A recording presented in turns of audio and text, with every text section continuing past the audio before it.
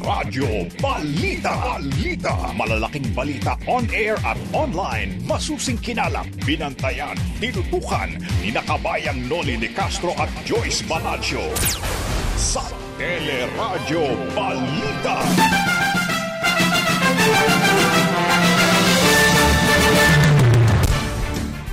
Heroes welcome. Naghihintay po kay Olympic gold medalist Heidelin Diaz sa pag-uwi niya sa ating bansa. Tatanggaping premyo at awards ni Heidelin Diaz hindi bibisan ayon sa BIR. 11 lugar sa Quezon City naka-lockdown dahil sa mataas na kaso ng COVID-19. 2 kaso ng Delta variant naitala naman sa San Juan City. 80 bahay sa 2 subdivision sa Bacoor, Cavite naka-granular lockdown dahil sa 11 kaso ng Delta variant. 2 linggong circuit-breaking lockdown para mapigilan ang pagtaas ng mga kaso ng COVID-19, inirekomenda ng Octa Research, pero DOH kumontra. House Committee on Dangerous Drugs planong imbestigahan ang siyam na narco-generals na binanggit sa SONA ni Pangulong Rodrigo Duterte. Pangulong Duterte hinimok ng commuter group na magpunta sa EDSA matapos sabing maayos na ang pagkukommute ng mga mamamayan ngayon. Alliance of Health Workers pinaalala naman kay Pangulong Duterte na hindi pa na ibibigay ang kanilang allowance at iba pang mga benepisyo. 2 magsasaka sa Albay na naaktuhang nagbabandalismo patay matapos barilin ng mga pulis. Yan ang ulo ng ating mga nagbabagang balita ngayon pong araw ng Miyerkules, July 28, 2021. Patuloy po ang aming paglilingkod sa pamamagitan ng Teleradyo, TFC, Sky Cable, Channel 26 at iba pa mga cable providers. Napapakinggan din po ang Teleradyo sa ABS-CBN Radio Service App, ABS-CBN News App at live streaming sa iWantCFC, news.abs-cbn.com at sa Facebook at YouTube channel ng ABS-CBN News. At kasama natin kabalitaan tuwing umaga. Ako po si Joyce Balancio. Ako naman po ang inyong kabayan si Noli de Castro. Kami po ang mag-atid sa inyo ng mga nagbabagang balita.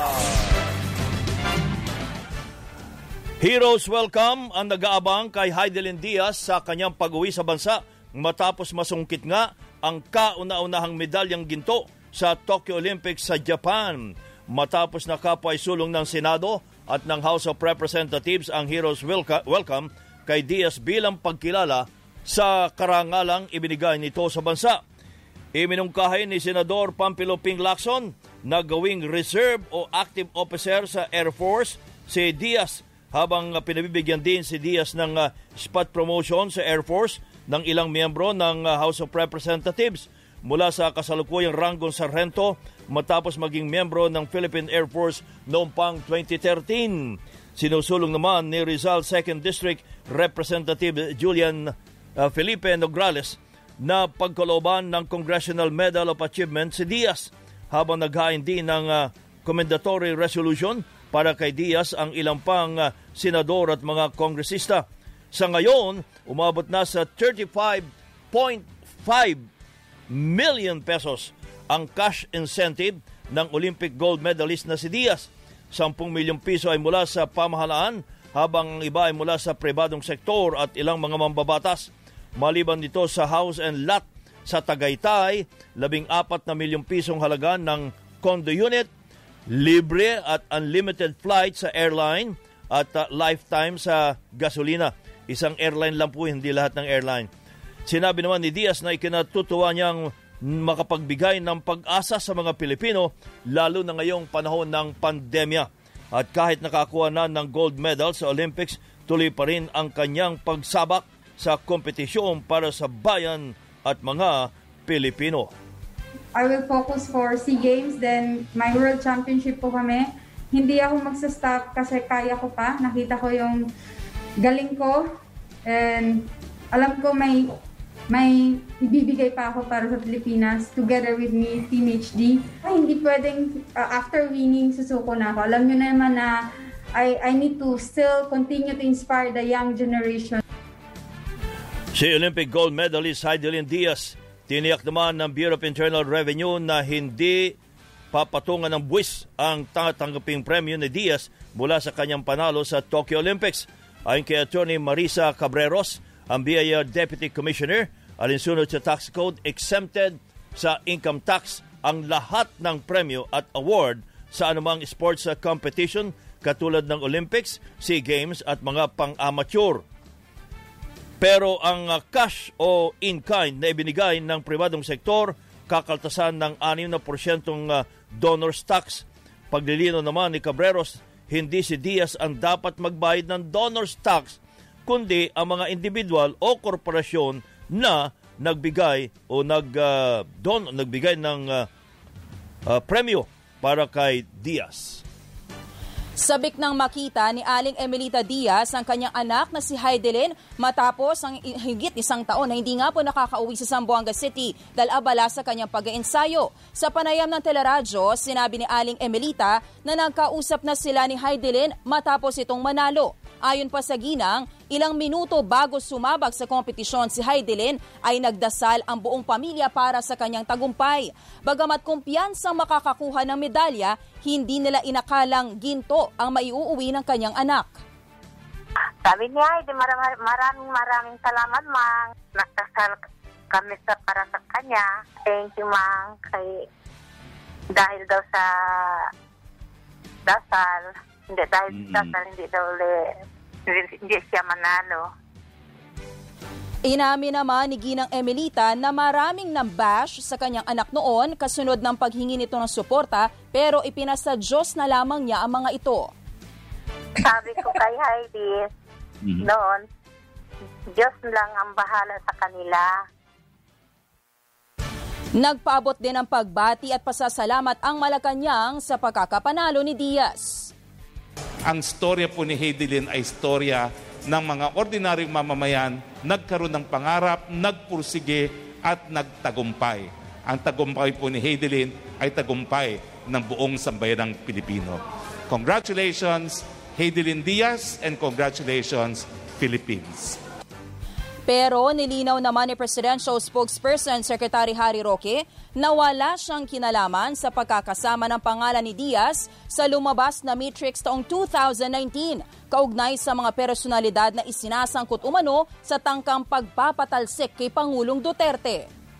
Hindi ko po alam kung ano yung sinasabi niyong matrix kasi sa tanggapan ko po at iisa lang pong opisyal na spokesperson ng gobyerno, ako lang po yun, wala po kaming ganyan, no? Samantala, tinawag namang fake news ni Chief Presidential Legal Counsel Salvador Panelo ang kumakalat sa social media na umano'y negatibong pahayag niya laban kay Diaz. Kabilang na dito ang umano'y pagkakaugnay kay Diaz sa mga gustong magpabagsak sa gobyerno. Paliwanag ni Attorney Panelo nang mapansin umano ng mga mamamahayag ang pangalan ni Diaz ay nilabas na drug matrix taong 2019, inisip umano agad nila na kabilang si Heidelin sa mga gustong magpatalsik kay Pangulong Duterte.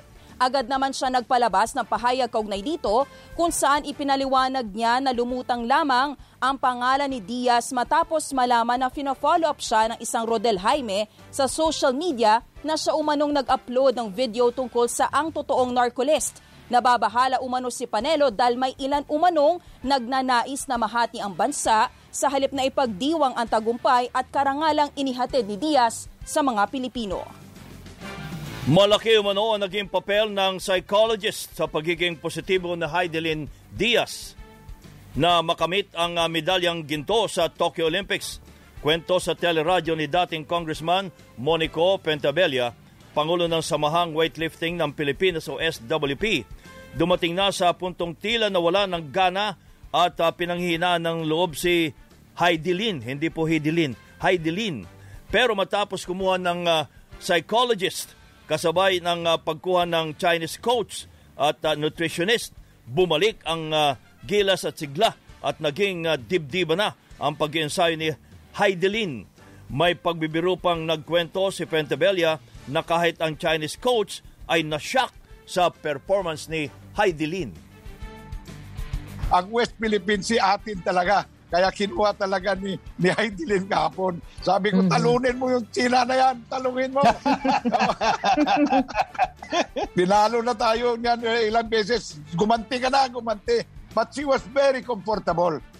Mungkahay pa ni Fentebella, dapat ituloy ng Philippine Sports Commission ang pagkuha ng mga psychologist na tutulong o gagabay sa mga atleta. Sinagot naman ni Fentebella ang pag-amin ni Presidential Spokesperson Harry Roque na hindi sapat ang naibibigay na tulong ng gobyerno sa mga atleta. Isang isyong naging hinaing noon ni Heidelin. It took them 6 years to realize, praise the Lord, better late than ever. Si dating Congressman Monico Fentebella. Kasunod ng pagbibigay karangalan sa bansa, binalikan ng pinsan at kasabayan sa Philippine team ang pagsisimula sa weightlifting ng Olympic gold medalist na si Heidelin Diaz sa Zamboanga City.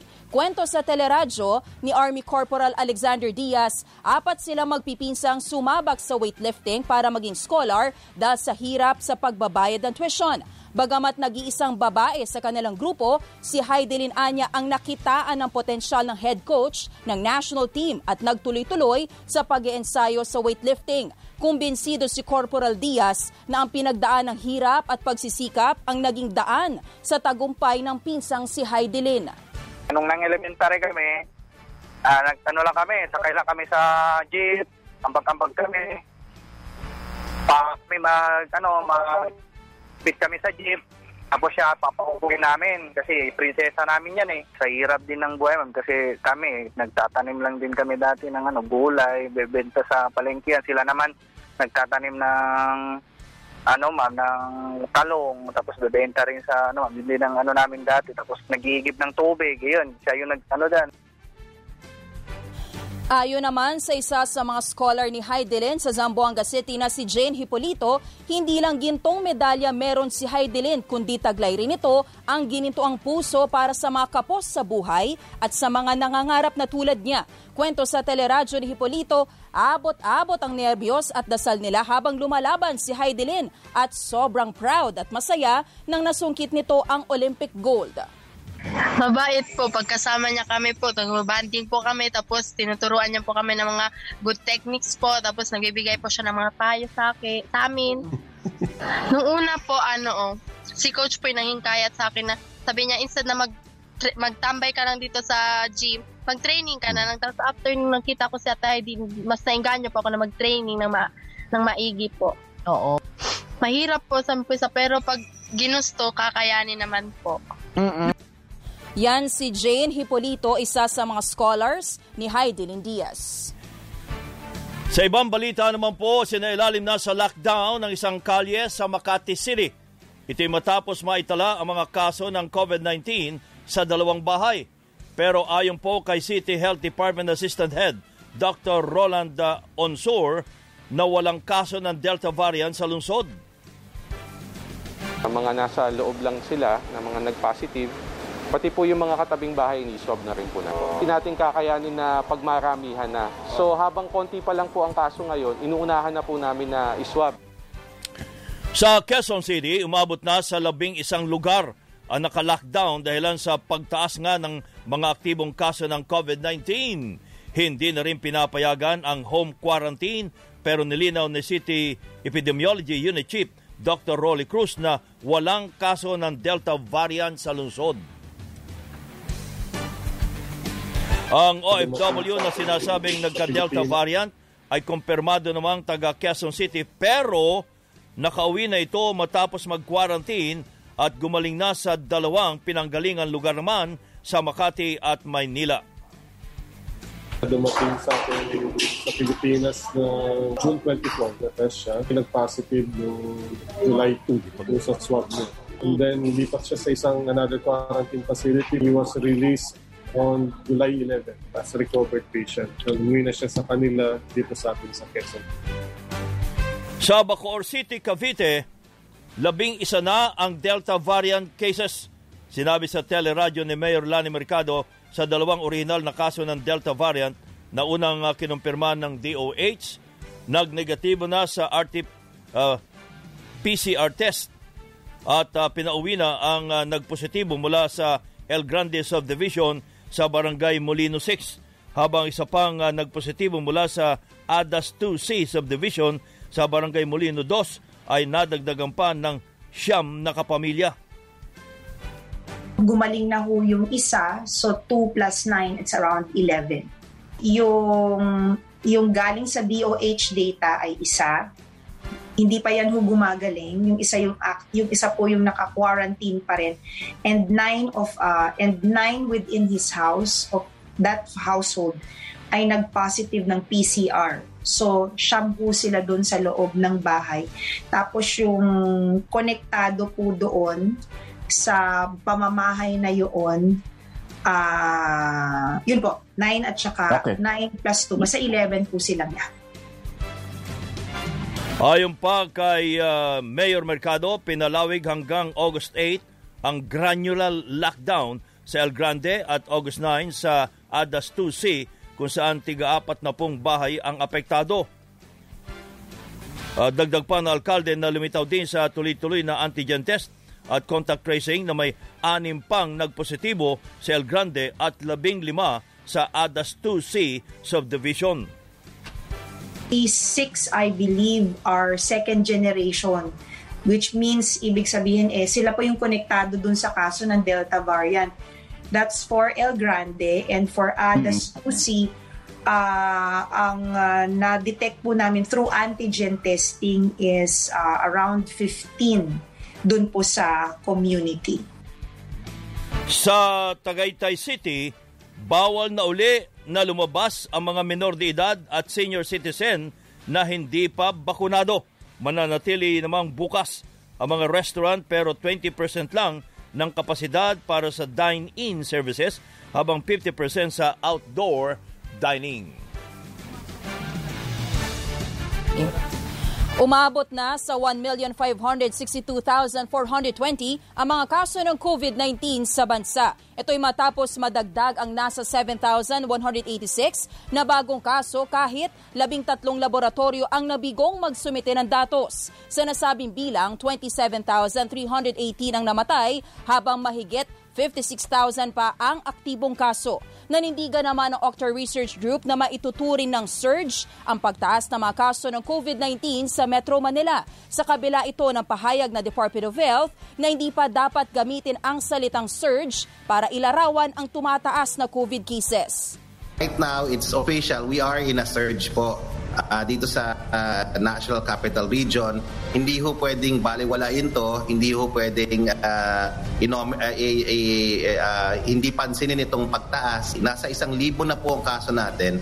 Pag humampas tayo ng mga 2,000 ho, mararamdaman na po talaga ng ating mga hospital.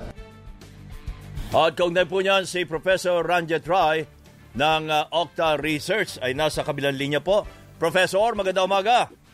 Magandang umaga, kabayan, at salamat lahat po nanonood at nakikinig po sa atin. Ano po yung sinasabi niyong 1,000 hanggang 2,000 sa Metro Manila lang yun, NCR? Nasa NCR, nandun po sa interview namin yan sa Laging Handa kahapon. Okay. Gusto ko i-klaro ko, yung paggamit ng official, hindi po dahil official na sinabi ng gobyerno, sa amin po sa Octa yun. So, kami rin po, maingat rin po kami sa paggamit ng salitang surge. Kasi wala, alam naman, naintindihan naman po namin, matagal na rin namin pong minomonitor to, na hindi lahat ng pagtaas, na yung mga, yung pagtaas ng kaso ay matuturing nating surge. Karamihan ho nang nakikita namin pagtaas, minsan uptick lang po dahil sa mobility, dahil nagluwag tayo. The last few weeks, nagluwag tayo dahil from GCQ with heightened restriction to regular GCQ. So kami rin ho naman, maingat rin po kami. Pero hindi na hindi na pwedeng sabihin hindi na surge po yung nakikita natin. At alam naman po nila yan. O tumataas po eh. Definition nila, na hindi naman namin ginagamit po. Kung hindi natin tatawagin surge, ay ano ang itatawag natin? Tagalogin na lang natin. Tumataas ang bilang. Kahit gamitin natin kayo lang salita yung pagtaas ng kaso, hindi na pwede talagang hindi pansinin. Kaya nga po. At hindi ko nga maintindihan po bakit tayo nagtatalo sa maliit na bagay na to. Ang importante ho, harapin natin yung totoong problema po. Yung totoong problema, tumataas ang kaso. Last week po, 2 weeks ago, nasa 600 cases lang tayo. Ngayon, nasa 1,000 na tayo. Kaya nga po. Tumataas talaga yung kaso. At laging may banta ako kasi nga yung confirmation natin sa biosurveillance, atrasado talaga, despite the best efforts of our colleagues sa UP, sa Genome Center. We're working overtime, very hard for the country right now with very little capacity and resources. Atrasado siya. Hindi natin ma-confirm ngayon kung ano yung nagda-drive ng surges natin dito. Yung pagtaas na. Huwag natin gamitin yung surges, yung pagtaas ng kaso. Yun, sinasabi ko sa inyo. Gamitin natin pagtaas ng kaso para klaro sa kanila. Kasi wala naman kaming away with DOH. Gusto nga namin tulungan sila ka-partner po namin sila. At importante sa amin na maintindihan na seryosong sitwasyon, seryosong banta. At talagang panalo lagi yung hindi lang maingat pero maagap rin. So yung sinasabi namin, ito hindi simpleng pagtaas at dahil may nagbabadyang Delta variant na kumakalat at nakita naman sa Bacoor, nandyan yan, pwede maging explosive po to at pagka lumala to talagang dadami ang kaso talaga o in a few days, no? In a week's time, grabe ho ang pagtaas niyan. And nakita naman natin yung masamang naidulot niyan sa mga bansa around us, no? Like Indonesia, Malaysia, at Thailand. Ba't natin hihintayin lumala ang sitwasyon? Yun lang po namin, ang posisyon namin sa OCTA. Ba't hindi tayo gumalaw na maaga, hindi tayo maging maagap, hindi tayo maging maingat.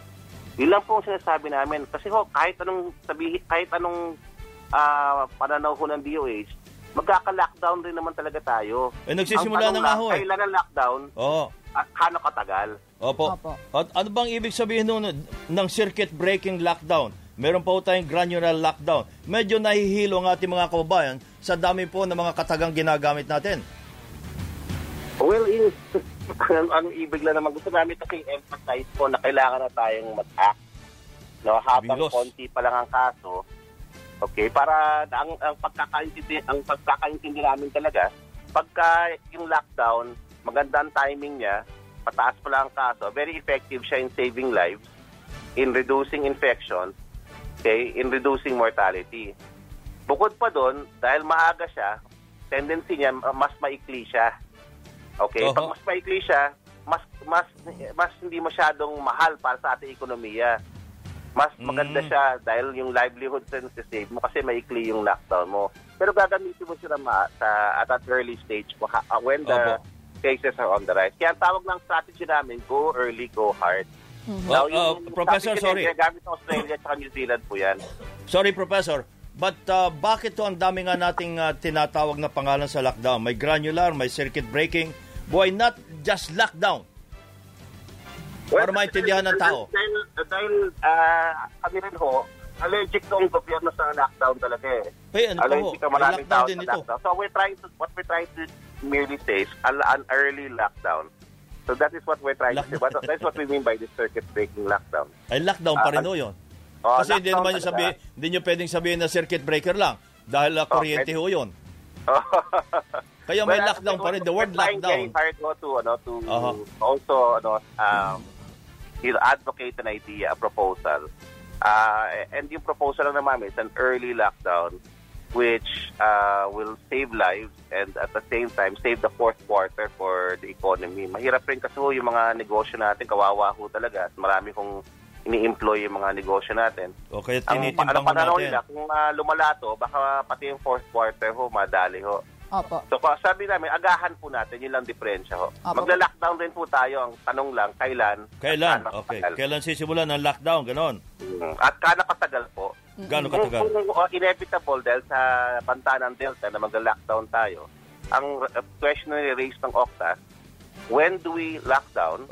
Pagka 5,000 na yung kaso, kagaya ng ginawa natin noong March, nagsara tayo ng 2 buwan, o gagawin natin ngayong maaga para mas maikli ang lockdown at mas maraming hindi mahahawa. May pagkakataon na wala rin mamatay. So, yun ho yung natin, yun ho ang choice natin ngayon. Yung lockdown ho, gagawin natin yan. Inevitable po yan. Kasi nga nandito na yung banta ng Delta. So, para sa inyo ho, kailangang simulan ng lockdown? Nauna? Yun po, yun lang mo sinasabi namin. Proposal po namin yan. Okay. Hindi naman tatanggapin ng gobyerno, okay lang.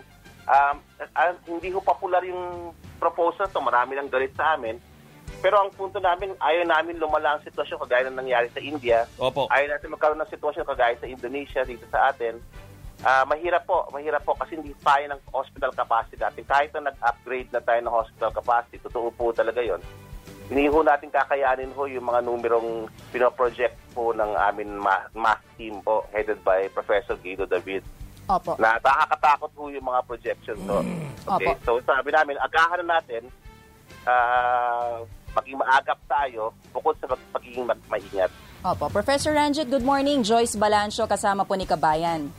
Hi Joyce, good morning. When you say circuit-breaking lockdowns, gaano kalaki po ba ang sakop nito? City-wide, barangay-wide, region-wide ang nire-recommend ninyo? Yes, we could have a series of lockdowns at the city level. Pero what we're proposing now is a 2-week lockdown of the National Capital Region.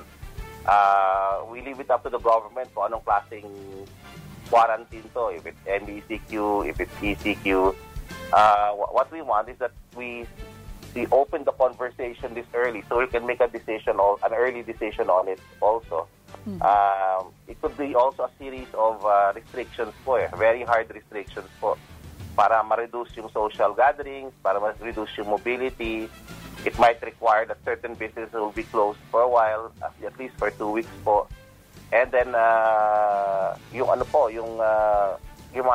kababayan natin po na ma-inform sila na itong banta at kailangan talagang tumulong sila by following ho yung minimum public health standards natin, pagsuot ng face shield, face mask, pag-iwas, at paghugas ng kamay. So yun po yung suggestion, maaga lang po, 2 weeks kung pwede, if it's a 2-week lockdown it's a 2-week lockdown we're suggesting po. Opo. Sapat na po ba ito, yung 2 weeks, para po mapabagal or at least makontrol yung pagkalat ng Delta variant? Well, it would be better than what we have now. Right now hindi ho nag-work yung GCQ with heightened restrictions. Tumataas po yung kaso. We need some other quarantine or we need some other intervention po. Hindi na ho namin sinasuggest yung detalye kasi we know the government is also seeing it the way we're seeing it also. Marami tayong mga kaibigan sa gobyerno at gusto nilang maagap at maingat. And so they're also suggesting it. We're also in a conversation with them, and they're also suggesting to us also ano bang tingin nyo dito. So may constant dialogue kami with our friends in government, and that includes Secretary Duque na napaka receptive po sa amin at yun po yung aming pananaw. If we all start this conversation, we can decide on an action appropriate and timely response po. Kasi Delta ho to hindi ho talaga pwedeng i-marginalize, i-nominalize, no? Napakahirap ho na pag sumabog to, catastrophic po ang surge natin at alam ng mga ekspertong ng DOH yan. So, with great respect for them po, and lagi namin di-respeto ang DOH, pag sinasabi lang meron silang metrics, we respect that. But right now po, the clear and present danger is there. What we need to do is to act together and to act swiftly po and urgently. Opo. So yun po yung ang problema na kung meron silang definitional problems, importante talaga yan, conceptual clarity. Etong definition ng surge, etong definition ng surge ng Okta. Kung di kami nagkakaintindihan, sige, gamitin natin yung pagtaas ng kaso. Yung pagtaas talaga ng kaso is not anymore something that we can push aside, no, as a simple uptick. Hindi pwedeng baliwalain. Opo. Ang Okta po, tama po ba ay tinagna ninyo ang Cebu Province as hotspot na rin ngayon ng Delta variant? Matagal na po namin sinatag for the last 3 weeks na po. Ang Cebu kailangan talaga mag-contemplate ng stricter quarantine classification. Nag-explode po yung mga kaso doon. We're already saying na it's possibly being driven by this new variant called Delta, which is more contagious. We're suggesting that Cebu go on a stricter quarantine para mas mabilis nilang ma-resolve yung surge dun sa kanila po. And it's not just in Cebu City, it's in 2 other cities po. And ang impact kasi niya, pagka matagal ho yung response ng isang probinsya sa surge, kakalat siya. At hindi lang siya kakalat sa probinsya niya, pwede siya kumalat sa iba pang mga probinsya. So, kailangan talaga tulong-tulungan tayo. Ang hirap po ng sitwasyon dahil alam mo yung epidemic management, hindi ho lang siya medical response ho, may political din yan. Lalo't malapit na eleksyon. Opo ho, yun nga ho, at lalo nagugulo yan dahil dyan. So, pati ho yung napaka nag-improve na natin, no? Much improved vaccine deployment program kasi meron tayong plano na, yung NCR plus 10, no? Octa was a big champion of that as early as January this year. Yung pag-focus ng vaccines dun sa mga hotspots natin ay nagugulo ho kasi lahat ng gobernador, kahit wala namang COVID dun sa lugar nila, talagang gusto may alokasyon para sa kanila. Wala akong mangyayari sa bansa natin kung di tayo magtutulong-tulungan or if we don't stick to a blueprint. Anyway, Professor, si Health Secretary Francisco Duque, sumasang-ayon daw po sa Octa, sa inyo, para magkaroon ng mahigpit na aksyon tungkol dito sa tumataas na bilang ng mga kaso.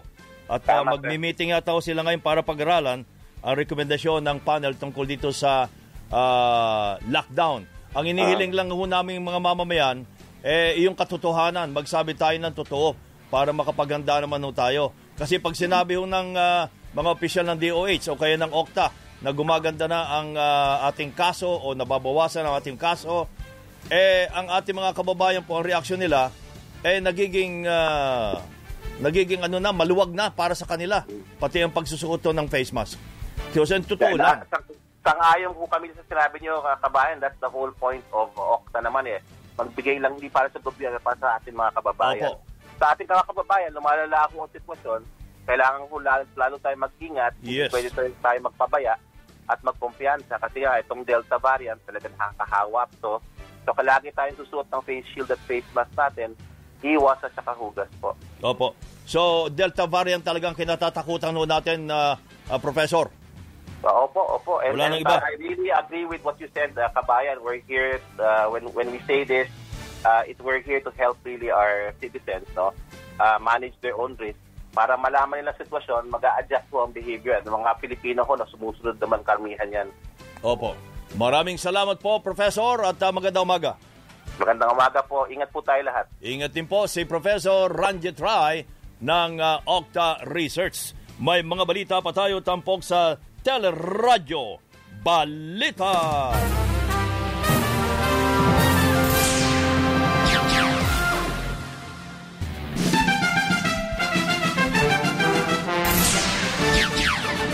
Patuloy po ang ating mga balita. Si Mayor Francis Zamora ng San Juan nasa kabilang linya po. Mayor, magandang umaga po at salamat. Yes, magandang umaga kabayan at Joyce at maraming salamat po sa muling pag-imbita sa akin sa inyong programa. Kamusta na po ang San Juan? Ilan na po ang ating mga kaso ng Delta variant? Kabayan, kami po ay nagkaroon ng 2 confirmed cases ng Delta variant. Okay. 2 days ago. Opo. Pero base rin nga sa aking salaysay sa mga kaibigan natin sa media kahapon, nalaman ho namin ito after na gumaling ng mga pasyente. Magaling na nung malaman nyo?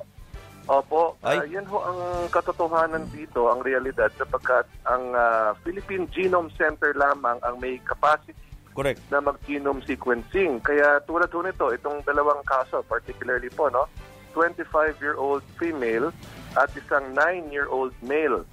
Alam namin na nag-positive po sila nung katapusan ng buwan ng Hunyo. Ngunit natapos na nila ang kanilang 14-day quarantine. In fact, 1 week after they finished their 14-day quarantine, yun lang po lumabas ang resulta ng genome sequencing at yan nga po, kumpirmadong Delta variant ang dalawa. So, yan po ang challenge ko sa amin at yan din nga po ang kumbaga hinaing ng ibang mga mayors. Opo, hindi lang naman ho kayo.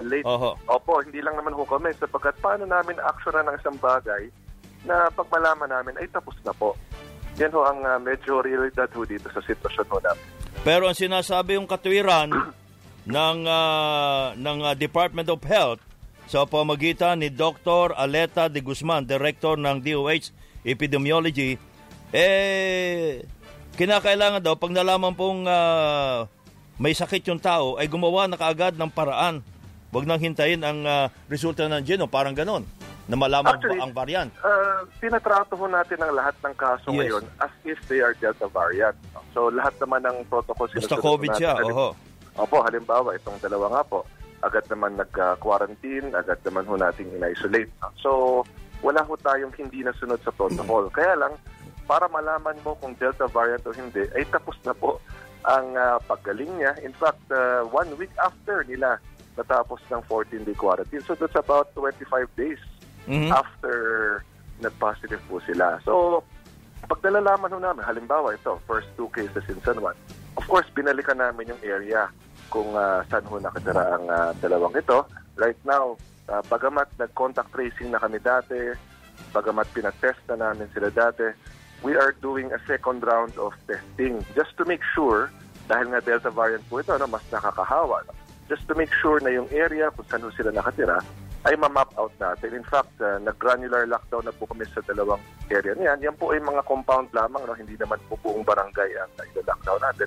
Ngunit dalawang maliit na compound kung saan nga ho nakatira ang dalawang ito. Kabayan, yung 9 years old na binabanggit ko po, ang tatay niya ay katrabaho nung 25-year-old.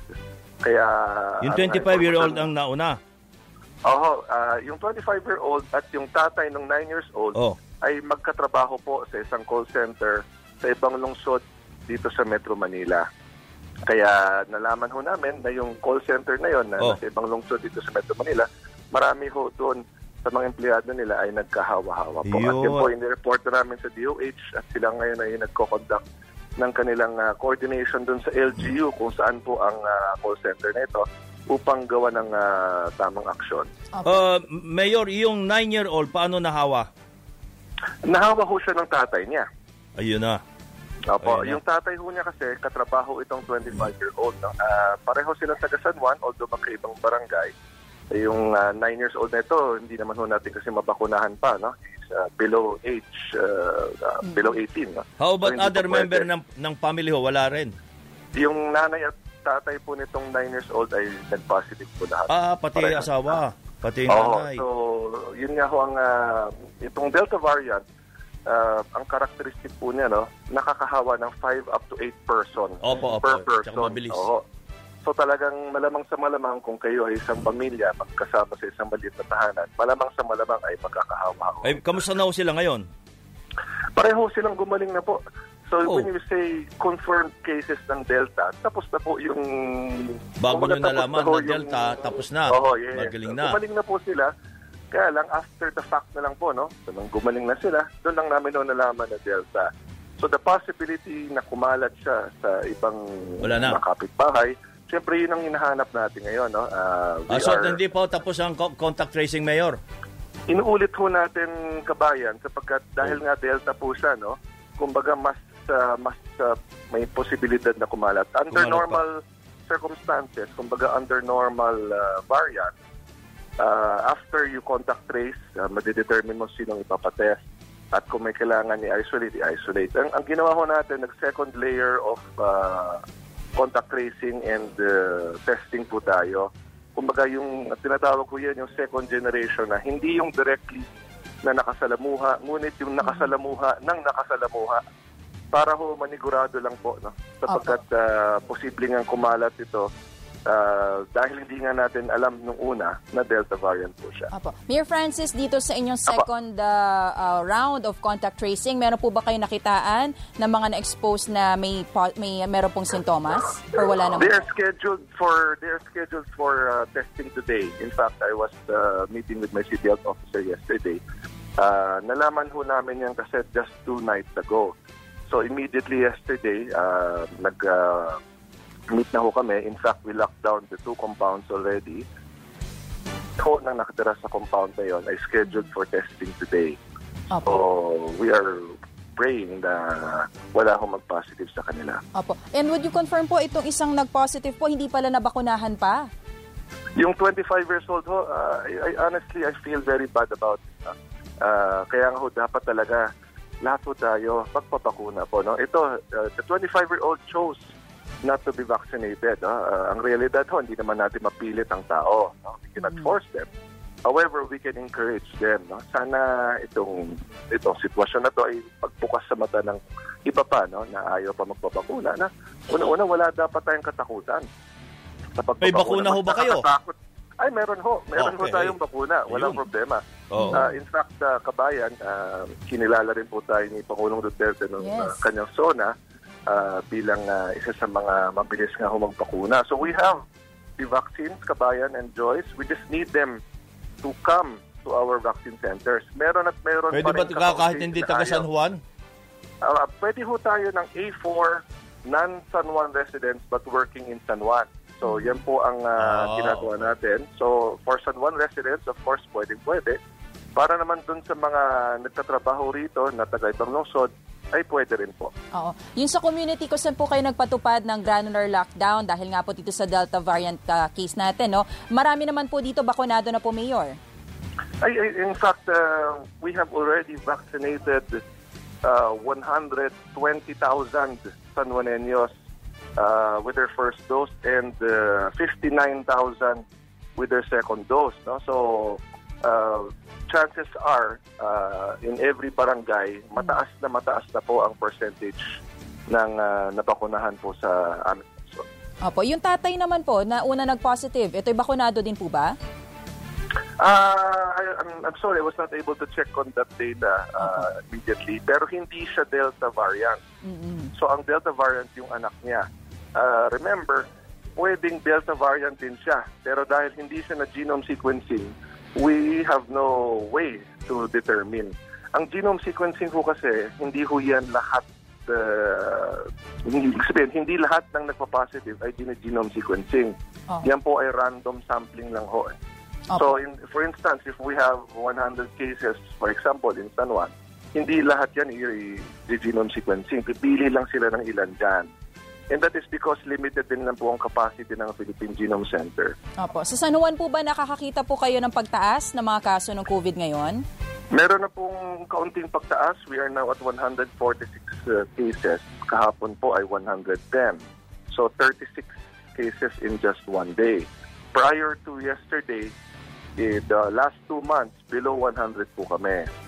Kaya, po ba hiwa-hiwalay na lugar, Mayor, o isang lugar lang? Iba-ibang lugar po, kabayan. Iba-iba, opo. Ngunit sa loob ng nakarang 2 buwan, hindi ko kami lumagpas ng 100. In fact, we maintained around 70-80 cases only the last 2 months. And in the last 2 days, ito po ay pumalo na kami ng lagpas 100. At narinig ko nga ho yung interview ko kanina, Professor Ranjit Rai, na talagang Delta is here, and I agree with him.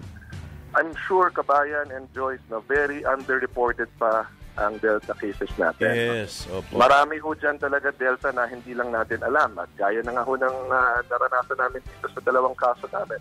Nalaman na lang namin pagkatapos. So tama ho talaga yung attitude na we treat each case Delta. as a Delta variant. Correct. Kumbaga, mas aggressive approach. At sang-ayon po ako dyan. Nakatsangayon din kayo na kung sakali ay mag-lockdown? Mamaya po, kabayan, magkakaroon po kami ng meeting ng Metro Manila Council at ICF. Yan po ay after lunch. Yan po ay emergency meeting na pinatawag po kahapon, scheduled for this afternoon. And I'm very sure na yan po ang main topic ko namin. Ako po, as a mayor, I will always do what is best for my city. Of course. At, kumbaga, above everything else, yung kalusugan talaga po ng ating mga mamamayan. Kasi pag kayo ay dumami ang kaso, ay hindi naman no DOH ang sisisihin, kundi kayo. Baka kayo pa sisihin ng DOH. At saka... hindi ganun, di ba? At saka, well, actually, kabayan, kasi kung hindi tayo magiging aggressive, and then eventually magla-lockdown din ng mas matagal, yung epekto sa ekonomiya... Mas mahirap. Mas matagal. Mahirap, eh. Kung maging aggressive tayo ngayon, kung unahan na natin yung sitwasyon, no? Bago pa man tuluyang kumalat ho yan, kung ngayon pa lang ay pigilan na natin. If we will lock down, possibly it will be shorter rather than locking down kapag full-blown na po ang pagkalat ng Mayor, eto Mayor, ano lang naman, iniisip ko lang kasi ang University of the Philippines, Philippine Genome Center, PGC pala, ay umaapila ng donasyon o pondo mula sa private sector at sa gobyerno. Baka ikako pwedeng pag-usapan ng Metro Manila Council kung may pera pa ang mga mayor, kahit pa paano makapag-donate to sa Philippine Genome Center para hindi maging mabagal ang kanilang resulta. Kabayan, that is a good suggestion. I will relay to the group later na nagkaroon ng kanyang suggestion. Ako, as long as, for instance, if the Commission on Audit will say na legally pwedeng mag-disperse po ang isang LGU ng pondo para makatulong nga dito sa ating genome sequencing, then as early as now, I will commit to help. Yan ko kasi, alam niyo naman po kabayan na tumadaan sa mga proseso ng Commission on Audit para sabihin kung legal bang mag-disperse. But if they will say it's legal, walang problema. Now, if the national government can also allocate for this, mas mabuti kasi mas may pera po ang national government. Opo. Pero kung makakatulong din ho kayo, dahil sinasabi nila, magpapabilis ito at least 50 samples weekly until the end of the year. Opo. Tama po yan, kabayan. Kasi ngayon, talagang limited po talaga ang capacity ng Philippine Genome Center. Mayor, maraming salamat po at magandang umaga. Maraming salamat po. Ingat. Apo, thank you po. Ingat po kayo. Si Mayor Francis Zamora ng San Juan. Tungo na kagad tayo sa Japan. Andun si Congressman Bumble Tolentino, ang presidente ng Philippine Olympics Committee. Magandang umaga po, Congressman. Magandang umaga po sa inyo. Yun, okay. Congressman, kamusta na ho kayo dyan sa Japan, yung ating mga atleta? Ito po, namamalat na tuloy-tuloy po ang ating panalangin. Meron pong maiiwan pa. Yung pong darating ngayon, pauwi na, yung pong team skateboarding at saka team weightlifting. So, pauwi po sila ngayon. Yung mga tapos na. Dahil ang policy po dito, 2 days after your event, final event, uwi na po kayo para mabawasan po ng tao dito sa Tokyo. Hindi na pala pwedeng mamasyal. Health protocol dito. Hindi po pwede mag-rami, hindi pwede pong mag-sideline. Kaya nakala, uwi na. Si Heidelin po ay pauwi na. Pauwi na po. Inaantay lang po namin yung resulta ng PCR nilang lahat. Then, okay. Palakad na nga po, pahatid na namin maya-maya po sa airport. Okay. Ay, sino po ang inaasahan natin na maaaring magbigay ng ginto o ng medalya? Asawa po ng Panginoon, marami po tayong naiwan dito na binabantayan po natin, minomonitor po natin araw-araw. Meron pa po tayong 4 na boksingero na wala pa pong nalalagas. Ilang laban pa po yan bago makarating ng finals sa August 7 and August 3. Meron pa po tayong, of course, alam niyo naman po yung ating golfers. Diyan pa po si Yuka na yung iba po dyan nakalaban na niya sa US Tour. Ngayon po ay sasalubungin din namin ng dating ni na Team Bianca na ngayon po ang dating. Si Yulo po, meron pang isang final na naiwan niya. At si Ubiena, meron pa po ang sa tracks sa athletics natin. Meron pa pong 2. Yun po. Sino pa ba naiwan? Meron pa pong isang swimmer. Last hit, yung pong sa rowing natin, may laban siya pero para lang po yun sa world ranking. Hindi na po para sa medalya. Opo. Meron pa po ba akong nakaligtaan? Yun po, 4 na mga darating, may mga darating pa. Opo. At yun po ang pinagtutulong-tulungan na at least madagdagan po ang ating nakuhang medalya, lalong-lalo na po yung ginto na after almost 100 years. 97 years to be exact. Na kahit nga po yung ibang karatig bansa natin sa ASEAN, wala pa rin pong nakukuhang ginto. Like magalit ang Malaysia, wala pa rin po sila nakukuhang ginto. Opo. Since the start. Opo. Congressman, good morning. Joyce Balancio po kasama ni Kabayan. Opo. Gandang umaga po, Joyce. Good morning po. Would you confirm ngayong hapon po, makakauwi na ng Pilipinas si Heidelin? Opo, yun nga po. Hindi lang po siya, pati si Ando, yung pong huling lumaban kagabi, na hindi pinalad dahil alam nyo naman, pero malaki pong future niya. Yung po kasing pag-qualify niya, late na na-announce almost 2 months before. So, paspasan na ang training nun. Hindi naman po agad na-announce na qualified siya. Opo. Ang team skateboarding kasama rin po ngayon sa pag-uwi. Opo. May pagdadaanan pa po silang quarantine pagdating po dito sa Pilipinas? Definitely. Hindi naman po nababago ang policy ng IATF, ng government sa sa quarantine procedure. Pag ang alam ko po, nung umalis kami, pag you're vaccinated fully 2 doses, 7 days na lang. Pag hindi, 14 days. Hindi naman po ata nababago yun. So, lahat po dadaan dun sa quarantine. Ano pong balak ni Heidelin? Matapos itong kanyang quarantine, anong unang-una niyang gagawin pagdating niya dito? Kasama ko po siya maghapon. Kahapon, nag-uusap po kami. Ang alam ko po, limited din ang time niya sa pag-stay dyan dahil kailangan din niya po bumalik sa training. After ng quarantine, limited din. After ng quarantine po, babalik po siya, siguro mag-i-stay lang po siya ng ilang buwan. Balik po siya sa training niya sa Malaysia. May pinaghahandaan po siya Bakit to Malaysia, Congressman? Bakit Malaysia? Nandun po naiwan. Nagkataon po na doon po siya inabot ng pandemic. So, halos 2 years siya nag-training doon. So, siguro po nagamay niya yung hiyang sa atin pong sa Katagalugan. Medyo hiyang po mag-training doon. Pero mataas ang kaso ng COVID doon Yun nga lang po, ang pinag-usapan namin, high risk na, remember, high risk po ang Malaysia. Sabi ko sa kanya, Indonesia, Malaysia, and Thailand. So, better think about it sa team nyo, sa coach nyo, and everything kung talagang doon pa kayo babalik. Opo. Congressman, nag-update po kasi parate to, no? Kasi dumadami yung nagbibigay ng cash rewards at incentives kay Heidelin. As of this time, magkano na po ba yung inaasahan niya matatanggap na cash incentives at rewards? Bago po kami umalis, hindi nga namin pinag-uusapan yan dahil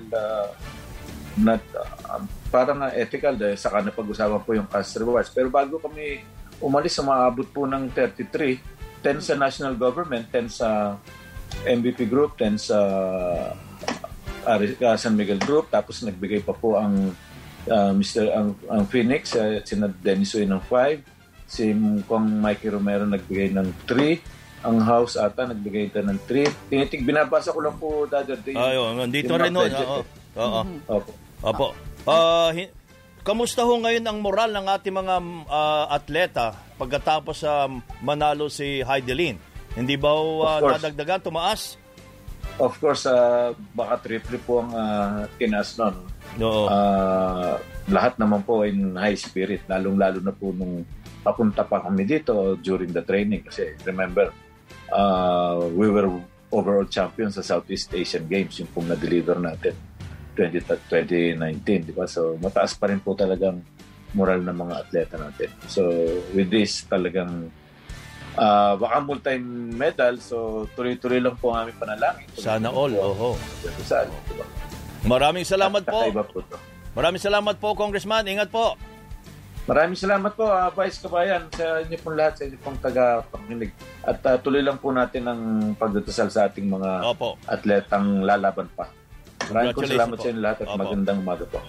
Salamat po si Congressman Bumble Tolentino, ang presidente ng Philippine Olympic Committee. Magbabalik ang Teleradyo Balita.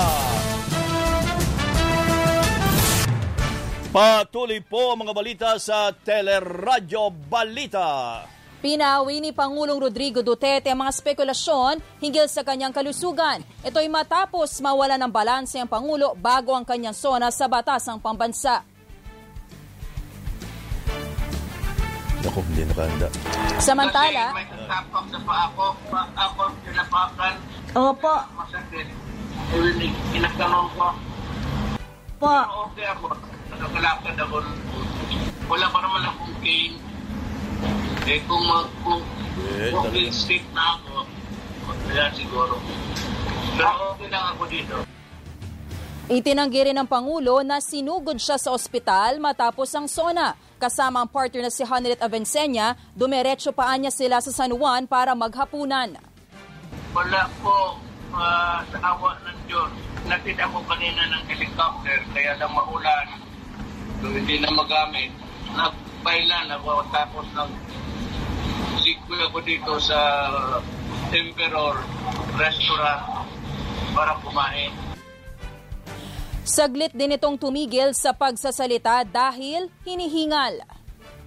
Hindi na ako makapronounce ng buti, baka mayroon na ako. May ambulansya ba dyan? Mukhang iba na ang... You know, I cannot pronounce the words. I hope this is not a symptomatic. I'm just getting my air. Naghihingal ako. Baka dito ako mamatay pagka-presidente. Iba na ang pitik ng ano ko ngayon. Ng kasing-kasing ko. Kasing-kasing is puso. Matatandaang ilang beses nang kinukwestiyon ang kondisyon ng kalusugan ng Pangulo pero tiniyak na Malacanang na maayos ang lagay ng Pangulo at kayang pamunuan ang bansa.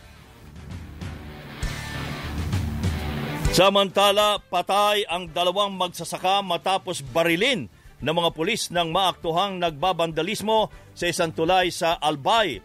Paliwanag ni Ginubatang Police Chief Joseph Haravejo, pinaputukan naman ng 2 lalaki ang nagpapatrolyang police mobile matapos maaktuhang nagsusulat tinggil kay Pangulong Duterte.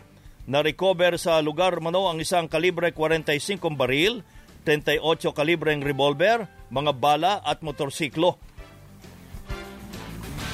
Dati, aminto yung patrol car at sisitahin. Pero ang nangyari po, imbis na huminto sila, sabi ng mga operatiba na nakasakay doon, bumunot po ng baril. Tapos pinutukan po sila. Kaya po tumama doon sa patrol car. Kaya po no choice po yung ating mga kapulisan na mag-retaliate. Kinumpirma ng Bayan Bicol na mga miyembro nila ang 2 magsasaka pero iginiit na hindi ito nanlaban. Lumang tugtugin na, lumang mga kwento na yung nanlaban. Papaano ka nga magkakabaril? Ang gagawin mo nga, yung i-express mo, yung gusto mo, yung saloobin mo.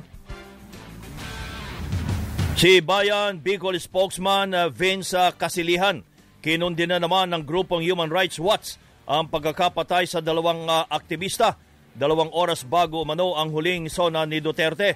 Nanawagan naman si Human Rights Watch researcher Carlos Conde na imbestigahan ng NBI ang insidente dahil naniniwala siyang walang dalang baril ang mga biktimang ang magsasaka nang gawin ang pagbabandalismo na pagpapakita lamang niya ng pagkadismaya sa pamahalaang Duterte. Samantala, 5 ang naaresto dahil sa pagbebenta ng vaccination slots sa Barangay 190 sa Pasay City. Unang inaresto ang 2 suspect, kabilang na si Peter Ong, habang tinatanggap ang pera para sa pagpapabakuna ng 3 Chinese. 7,000 piso ang sinisingil sa bawat dose ng bakuna. Itinuro ni Ong at kapatid nitong si Mary Rose Ong o Rosebud na naghatid umano sa mga Chinese sa vaccination site. Sinabi naman ni NBI Special Executive Officer Christine de la Cruz na kasabwat ng grupo ang barangay secretary para pagkakitaan ang bakuna. Yung assistance na in-offer nila involving sa registration, sa schedule, sa slot, tapos pagdating sa site, i-assist ka sa vaccination site. Including na dun yung hindi mo pagpila o kaya pag-cut short ng pila, na-discover din namin na kaya nilang magbigay ng assistance kapalit nga ng pera para makapili magpabakuna ng vaccine brand na kanilang preference. Sa Maynila, naaresto ang isang barangay kagawad dahil sa pagbebenta ng vaccination slots sa mga Chinese. Dinampot din ang kasabwat nitong negosyante na sinamahan ang mga Chinese na nagkunwaring magpapabakuna. Sinasabing 10 vaccination slots na ang naibenta ng mga suspect sa halagang 6,000 piso bawat isa. Inutusan din umano ang mga Chinese na magparehistro sa Manila City Hall para mabigyan ng vaccination QR codes. At yan ang kabuuan ng ating mga balita ay tinampok sa Teleradyo Balita. Ako po si Joyce Balancio. Ako naman po ang inyong kabayan si Nolly Di Castro. Kami po ay nagpapasalamat. Nag-iwan muna ng isang magandang umaga. Bayon!